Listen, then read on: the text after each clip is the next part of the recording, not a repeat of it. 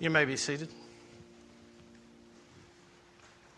We're glad that you're here today. If you are visiting, we are looking at the book of Romans, and we're really in a new section of Romans. What we've been looking at since August is chapters 1 through 4,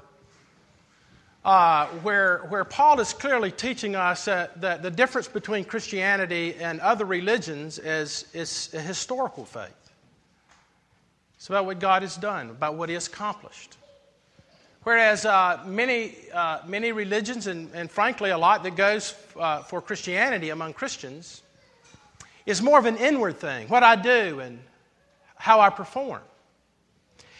And so what we've seen that Paul has laid out very clearly in the first 4 chapters is, look, by the works of righteousness, no man will be justified. There are no good people. And being good is not going to bring life to you. It'll bring death to you, and it'll bring death to everyone else because you're so busy being good. And so what we have in the first 4 chapters is God's laying out that there's a righteousness from God. It comes through the second Adam, who is Jesus Christ. And that all those who put their faith in Him will find peace and rest. And then he tells us that Abraham himself was justified not by works or the law, for he was 400 years before the law, or by religious ceremony because God called him before he was circumcised. Real clear, so that Abraham might be the father of all of us who are here today who put their faith and trust in Christ. And that's why we have missionaries telling the world about this Savior. Chapter 5, we begin to have a shift. And so he begins to really direct the implications of the gospel to you if you're a Christian today. For what God has done for you in Christ, if you're a believer. Now what we're going to see today is He's going to take us from Abraham all the way back to Adam. And the reason He's going to do that is to show us why we have security in the gospel. Now one last thing that I want to say about this is perhaps you wrestle with this issue of Adam. You know, in the Hebrew, Adam means the son, it means the father of mankind, humankind. And but the question ends up being: is Adam a literal person, or is it metaphor? Is Adam just represent mankind? Well, what's going to be very clear, not only about our understanding of the gospel, but if you're a Christian, your security is to understand that if you destroy this man named Adam, you destroy the gospel. And you destroy the security that can only come through Jesus Christ, because what you're going to see is a compare and contrast of these two men for you who are believers who wrestle with your own salvation and your assurance. And he wants to nail that down. And again, if you're not a believer today, I'm not saying that the gospel doesn't apply to you, or we talk about sanctification and security in Christ. So follow along. But this is to address many of you who are here today who have a false gospel that does not lead to action and peace and joy and working and participating in the church. And if you're in despair and you're discouraged and nothing seems to change in your life and there's no joy, I mean, why the heck would anybody want to be a Christian? But you see, when you begin to grasp what Paul wants us to grasp in this text, then I think it'll bring unbelievable life, even if you're already a believer, to once again understand this. And so, with that, let's look at our text today. We believe this is the inerrant Word of God, and that's why it's printed in your bulletin. This is God's Word. Therefore, just as sin came into the world through one man, and death through sin, and so death spread to all men, because all sinned. For sin indeed was in the world before the law was given, but sin is not counted where there is no law. Yet Death reigned from Adam to Moses, even over those whose sinning was not like the transgression of Adam, who was a type of the one to come. But the free gift is not like the trespass. For if many died through one man's trespass, much more have the grace of God and the free gift by the grace of the one man, Jesus Christ, abounded for many. The free gift is not like the result of the one man's sin. For the judgment following one trespass brought condemnation, but the free gift following many transgressions brought justification. For if, because of the one man's trespass, death reigned through that one man, much more will those who receive the abundance of grace and the free gift of righteousness reign in life through the one man, Jesus Christ. Therefore, as one trespass led to condemnation for all men, so one act of righteousness leads to justification and life for all men. For as by the one man's disobedience the many were made sinners, so by the one man's obedience the many will be made righteous. This is God's word. Let's pray together.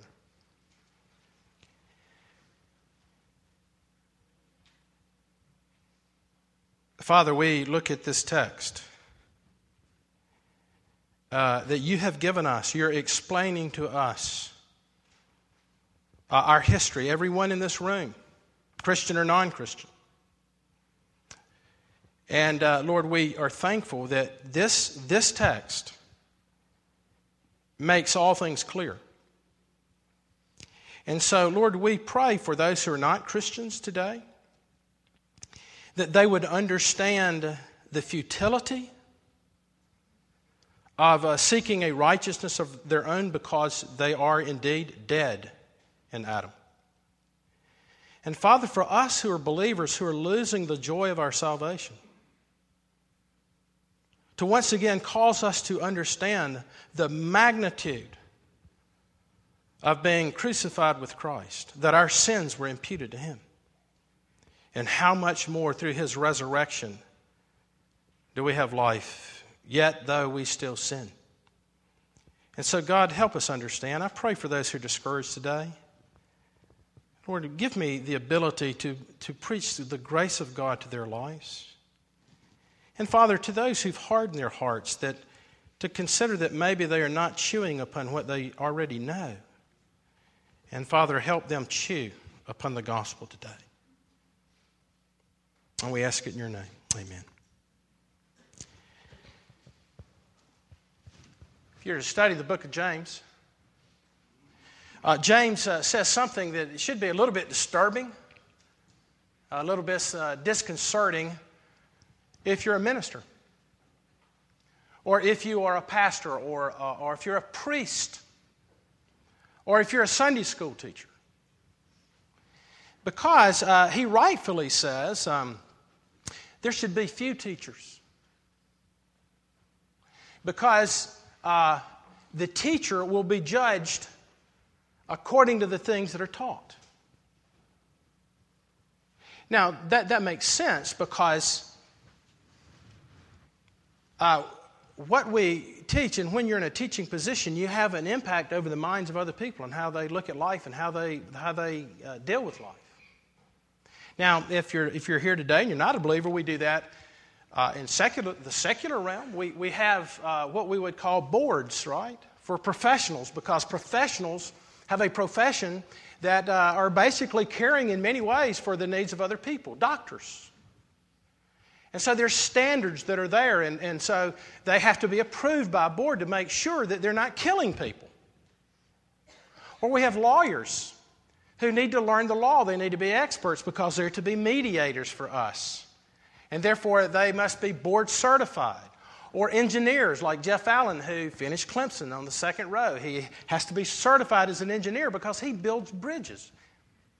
And it's very important that when we drive across a bridge that we are completely confident and put faith in the fact that the bridge is okay because the board has certified that Jeff Allen is capable of building the proper bridge.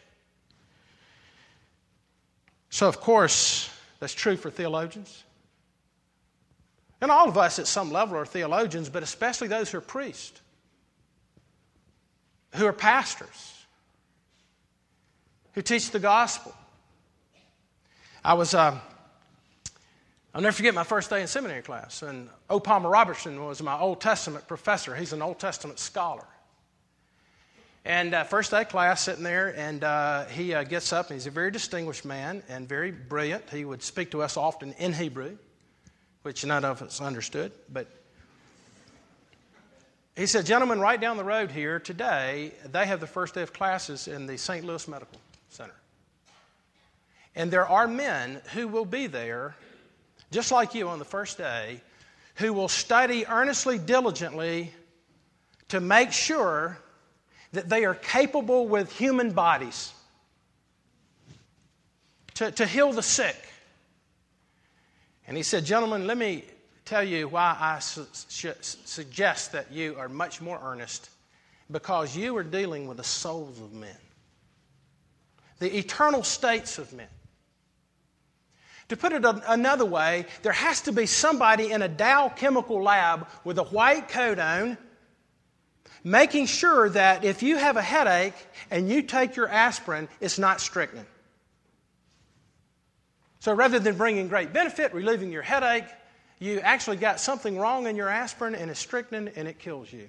Well, let me tell you, there's always been that way within Christendom. There's always been two gospels. Now, how do we know that? Well, we know that Jesus said that there would be others who would come after me who are not preaching the truth, meaning Antichrist. The apostles talked about the Antichrist, who would be teaching a different gospel than the gospel once delivered. And so you say, well then, how do we know if we're preaching a gospel that's been delivered once for all? Simply this, and we'll see it in our text. There is one gospel that is Christ-centered, God-centered. It is a gospel that says that Christ has come, Christ has substituted, Christ has rescued, and God is called. Rest in Christ. And then there's another gospel. And it's a gospel among all the denominations. And actually, I've heard it preached from our own pulpits in the Presbyterian Church. This is a gospel that is man-centered. And it's really called prevenient grace, though Presbyterians don't believe in prevenient grace. And it's a gospel that says something like this: this is what God has done, but this is what you must do. God has made salvation possible, but it's up to you to do something with this salvation. Now, that's called cooperative justification. And it is the dominant teaching in Christendom.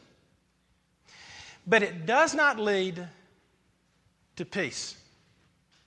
The Apostle Paul wants you to understand as a Christian.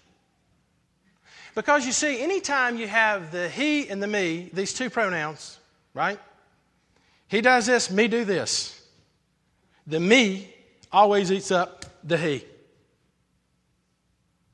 And anytime you have these two things convoluted, then all of a sudden it is a gospel of participation. And it doesn't lead to freedom. It doesn't lead to life. I realize I couldn't live that way. So the question then is, well, what do theologians who think that they're saying what the apostle says, what is that? If it's not cooperative justification, doesn't Christ do this? But don't we respond by our faith? Aren't we supposed to participate? And the answer to that is no. It's called forensic justification. And by the way, if you're not a Christian here, listen, you need to be justified. I'm not talking Christian jargon here, because you spend your whole life justifying yourself before the boards, before your family, before your spouse. Right? So everybody's seeking to be justified. But what's so unique about the gospel is he's saying to all, Christians, non-Christians, believers, unbelievers, you cannot justify yourself. It is God who justifies. Now, if I stopped here and just reread my text, I think that you would see, you go, wow. I think that he is saying what that text is saying. But what's important for me as your pastor, especially for many of you who already know this, that you enjoy this, that you begin to enter into this. Because what unbelievers need from us is not trying harder to be good Christians. They need life. And I'll tell you this, as your pastor, I have none in me. I'm always trying to figure out what I need to be putting to death to make sure I'm not kind of messing you over.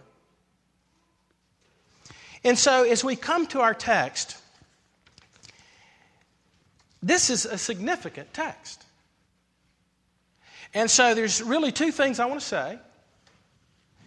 And then I want to make an application. Okay? And here's the two things that I want to say. First is this, that you can't save yourself. And I know some of you might be going, man, it seems like we hit this theme over and over and over again. It tends to be a theme there in the Bible. It's certainly the theme in our text. And the second thing that I want you to see is that, my dear brothers and sisters in Christ, I'm going to speak to you who are already born again people. You can trust Him. I don't know what you did last night. And again, some of you go, hey, when are we going to get to the sanctification part? Paul continues to try to pound in our heads, listen, forget sanctification if you don't understand your security. If you think that you can add anything to what Christ has already accomplished, you will not be holy. You'll be legalistic. Or you'll be a despairing person. And so we can trust in Christ. That's the second point. Those are the 2 points. And then I want to make applications to say, hey, am I really getting this? Are the people around me beginning to really the fresh airs of the gospel are passing through me because I'm going, man, it's not that. It's not cooperative justification. But it's what God has done. Okay, so the first thing to see is this. Why you can't save yourselves? Christian or non-Christian, nobody can save themselves. And you can't make yourself get in better position with God because you're doing good things. No, the only way you get in a better position with God is if you're using the means of grace. To go, oh, what did I forget about that?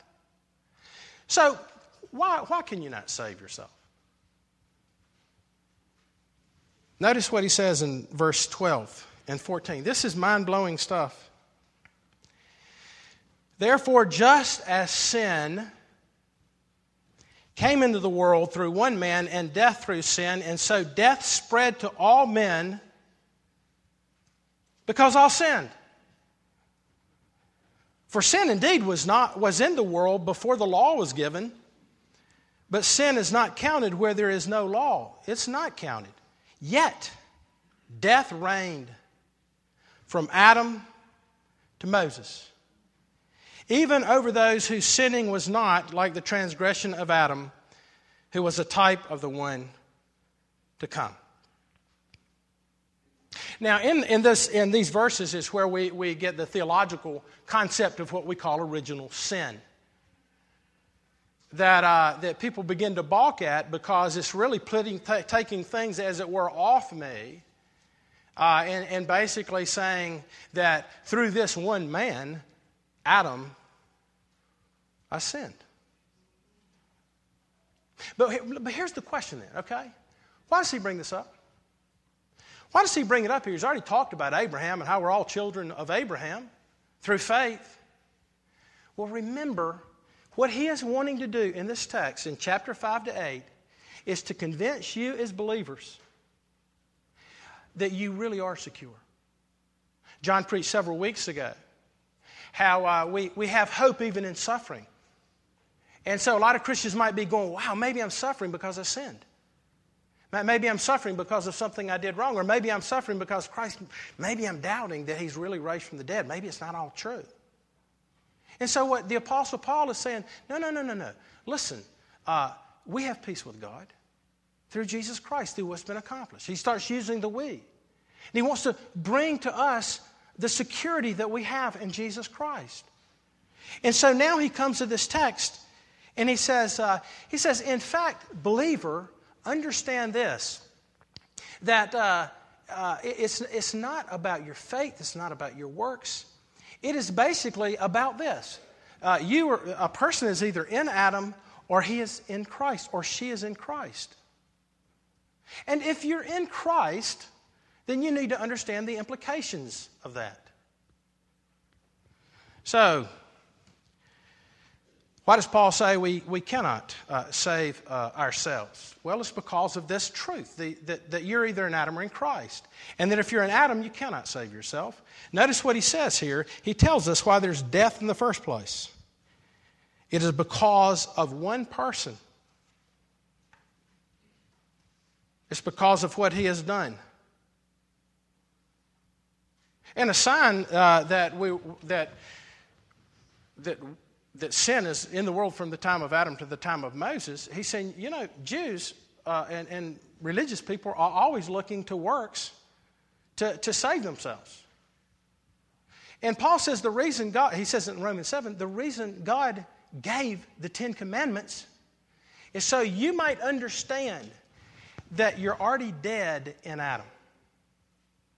Now, do you sin? Of course you do. Anybody here not sin? Anybody here not sin?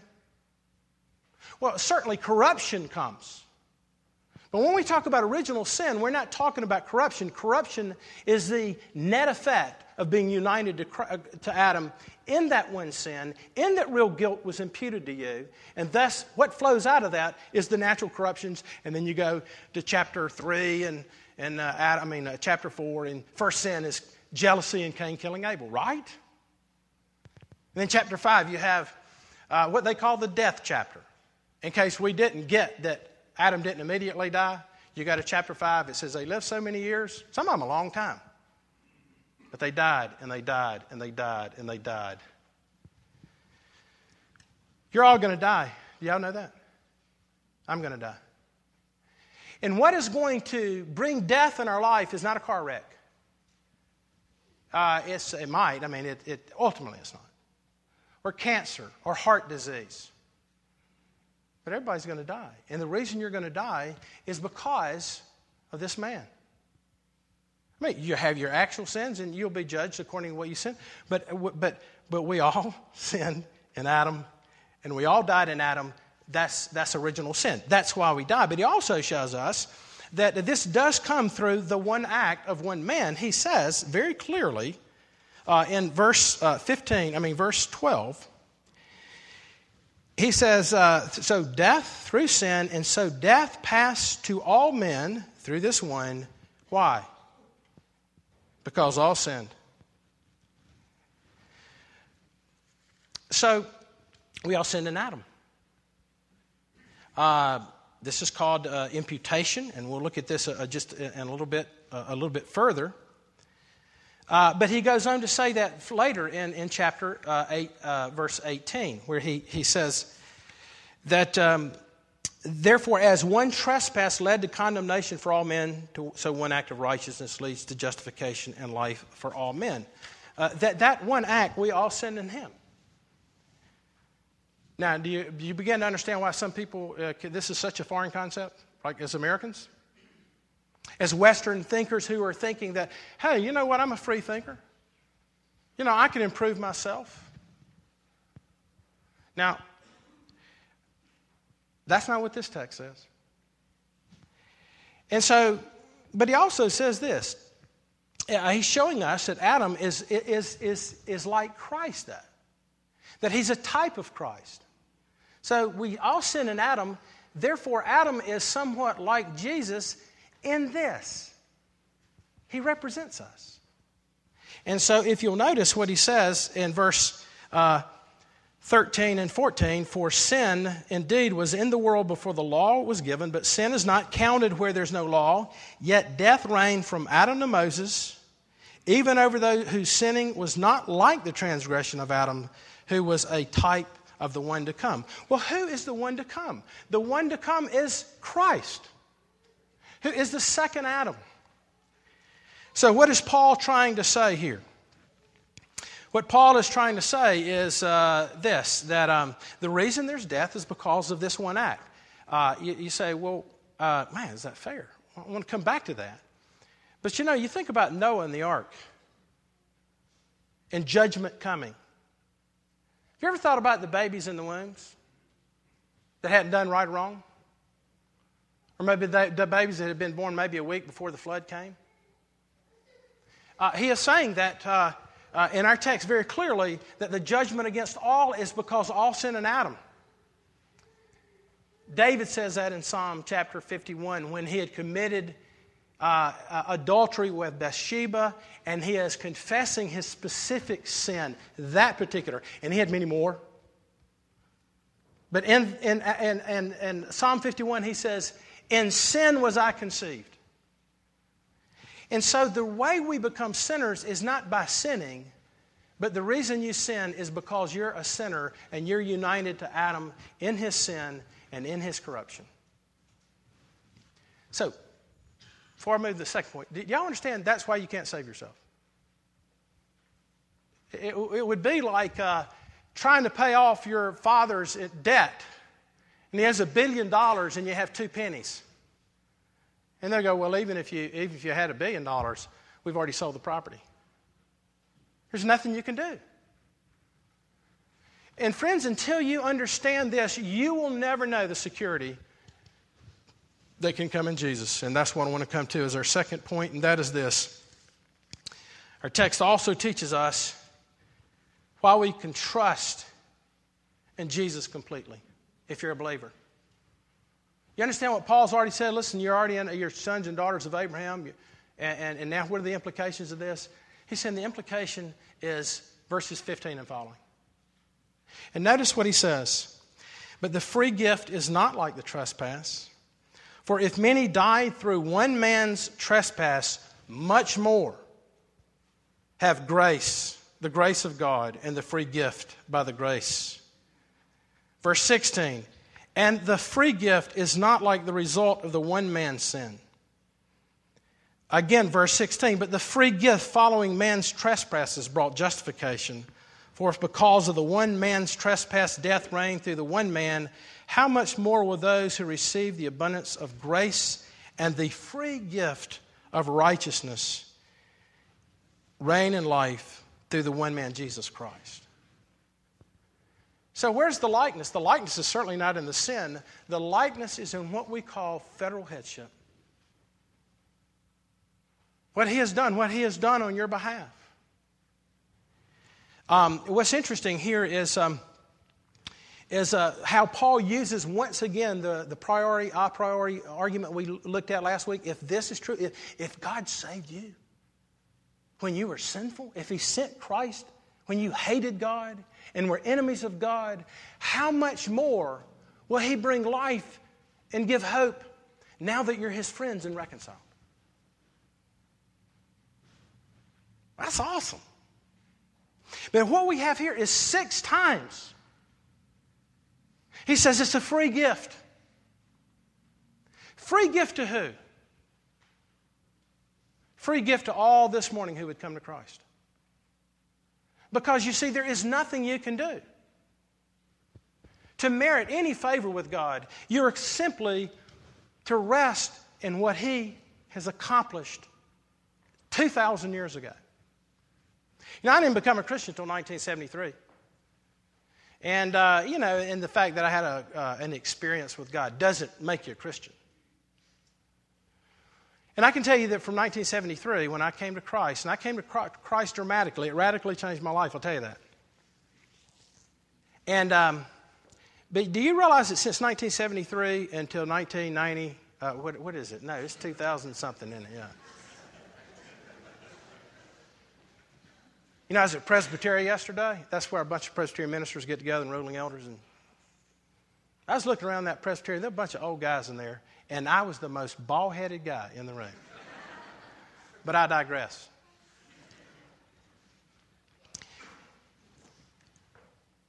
But I've sinned since then. You understand that? Since 1973 to all the way up to this point, I've sinned grievously. And I bet between today when I talk to you about Jesus Christ and the next week I come talk to you about Jesus Christ again, I bet you I'm going to sin. I know you are. We all sin. But you see, here's the good news. Paul is trying to say your security is not in looking to your righteousness and looking to the good things that you're doing. And wow, you know, I helped someone today, or whatever you want to put there. Now, actually, I would tell you this. It is in your desire to be holy. It is in your desire to be sanctified. It is in your desire to honor this Christ who came and substituted for you. It is only then that you understand your need for Christ. I had a relative of mine used to say, well, Hal, you're a preacher. If anybody knows they need Jesus, I do. And what he meant by that was, I'm sleeping around, and I know you're not. Therefore, I obviously need Jesus a whole lot more than you do. And of course, what can you say to that? Other than to go, it is not those sins of transgressions that are the real sins. It's your omissions. It is the fact that somebody can tell me that, and here I'm a minister of the gospel, and I could look at them and go, you know what? I don't like you. You're just such an idiot. Well, I wouldn't say that out loud, right? You do it.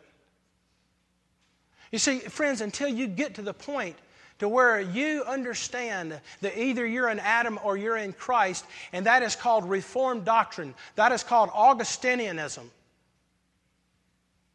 Until you get to the point where you realize how hopeless you are and continue to see that, there will be no joy in your life. Because you see, the only peace and security that you can have is that you are united to Christ. Now, somebody might say this. I might say, well, is that fair? Is that fair that when Adam sinned, he represented me and therefore I'm dead in Adam?